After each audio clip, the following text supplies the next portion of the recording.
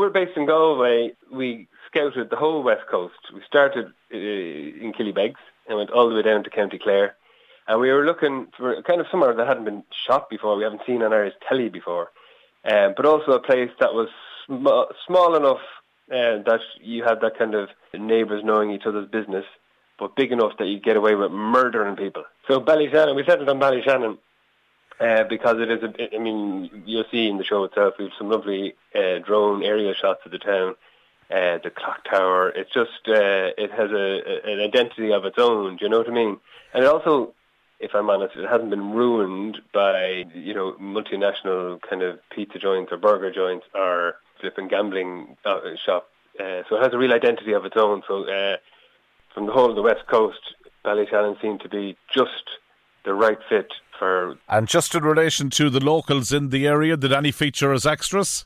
Yeah, loads of extras, and indeed parts as well. Conan Sweeney was our barman, loads and loads of extras. I mean, we did a whole procession through the town, a funeral procession. We had in our crew as well, Russ O'Neill was our locations manager, which is great to have somebody from the town knows every hook, nook and cranny. And Conor Sweeney was from Bundoran actually, was our first AD.